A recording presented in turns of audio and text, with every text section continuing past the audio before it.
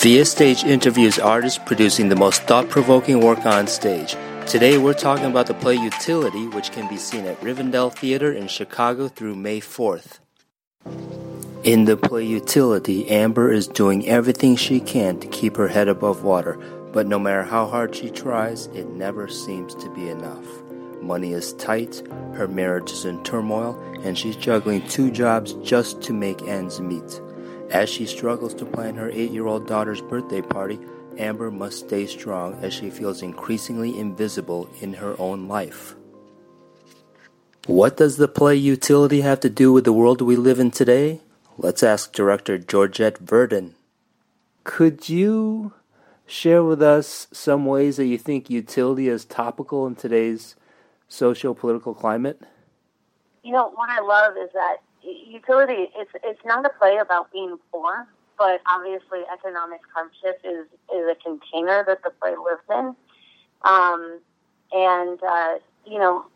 The play is actually about Amber grappling with this lost sense of self. And I think what the play does really beautifully is remind us of our shared humanity despite circumstantial differences, which I think is really poignant for right now, given the sort of divisiveness in our country and the ways in which we all feel so divided. So I think it's important to do art that reminds us that we make progress when we acknowledge that we're far more similar than we are different. And I think that Utility really does that. In terms of how people can be more empathetic, is that just kind of a sentiment that audiences can walk away with, or do you think action can be taken? Yeah, no, I do. I do think that action can be taken, and I think it's remembering to stay open to people and to be curious about people who are different than us, right? That we, putting ourselves in places, even if it just starts at the theater, where we might be seeing a story of someone who is living a different lifestyle than we are. But I think it's important that we seek out opportunities to be around people who are different from us, and that we get curious about them, and that we learn about them. Because again, I think that all comes back to that notion that if you do that, you're going to recognize what the similarities are, and that those are going to be undeniable. And so I think that's really important that we don't just sort of say, that was a nice play, but that we allow it to be a reminder that, that we do have a responsibility. We have a responsibility to make connections and sort of bridge gaps where we can. And try and put ourselves in other types of experiences. Right. So that's what I would hope. That's what I would hope for audiences, is that they, and I think it's very, I think there will be people who see this play and think that these characters might be Trump supporters, which I think is interesting. I personally. I think that these characters are probably not voters at all. But I think that regardless, I think it's important that we need to be reaching out to marginalized communities across all cultures and socioeconomic backgrounds, because that's how we make progress. And we don't make progress by continuing to let the divide happen, Right.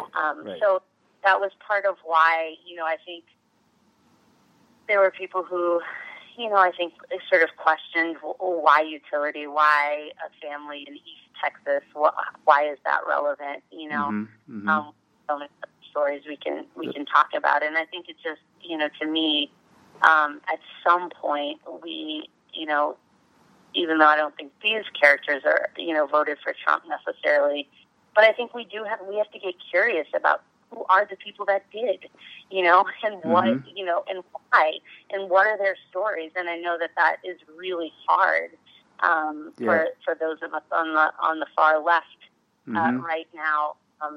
But I think it's the only way forward, honestly.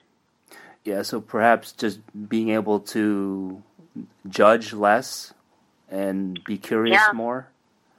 Yeah, I think that curiosity is a huge bit of it. Just staying open and allowing ourselves to not necessarily think that we have it all figured out. You know, or to get ourselves into thinking that we're having a conversation with the other side when we're actually not. Mm-hmm. I think that's really important as well, because many a times we think we're having conversations, and actually we've just not left the comfort of our own zone, so.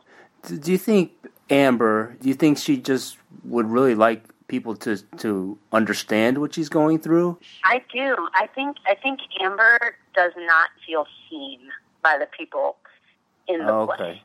Okay. I think that she really struggles because I don't think that she feels seen, and I think that's. But similarly, I think that there are other characters in the play as well who also don't feel seen. So I think it's a question that I've been asking myself, and that we've been talking a lot in rehearsal, is like, what makes us feel seen, as people. And I think that's a really important question, and I think that what Amber comes to learn, at some point is that also maybe she's looking for a very specific thing, and that maybe people are seeing her, but they're not necessarily seeing her in the way that she would prefer them to see her. Do you know what I mean? Yeah, no, I understand. That there's this sense of maybe, that we tell ourselves stories about people and the way that they respond to us, and we're not always right about those stories that we have of other people. Can you share with us what age group she's in? Yeah, so Amber is 31. Okay. So she's 31. Fairly young, but she's got 3 kids. Wow. 2 jobs. And you can just tell, like, throughout the play, you can tell. I mean, she's got an incredible amount of inner strength. And sort of resolve, but also she's tired, you know? And she's really, really tired, and she's having to sort of tap into these, like, inner reserves to be able to sort of, do what she needs to do. So that's a bit of the journey as well, is just, sort of watching, we get, the play takes place over a few days. And so, another really lovely thing about the writing is that, we really get to sit and see what a day in this life is like. So we'll have, one day develop over several scenes, and that really makes it feel very lived in. And we can really feel like the length of these days for someone like Amber, and just how much it takes out of her, Right.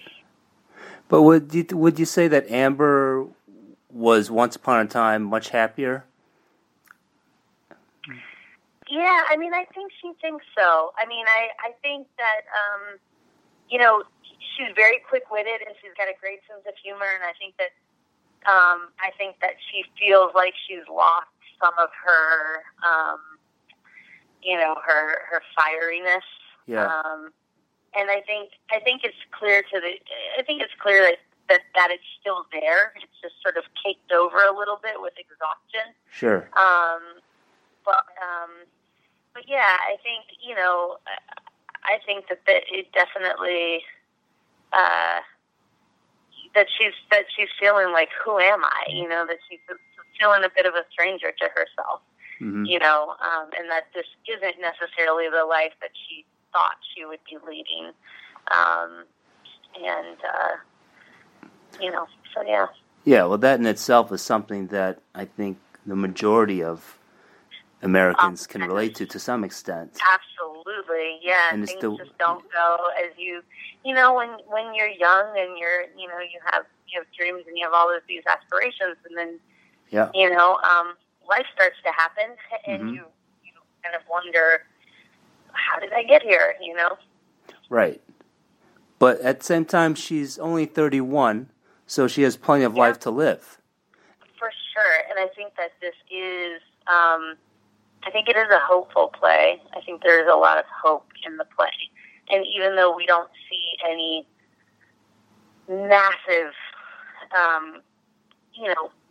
grand scale changes, I think that we start to see the beginnings of some shifts that might lead to something down the line.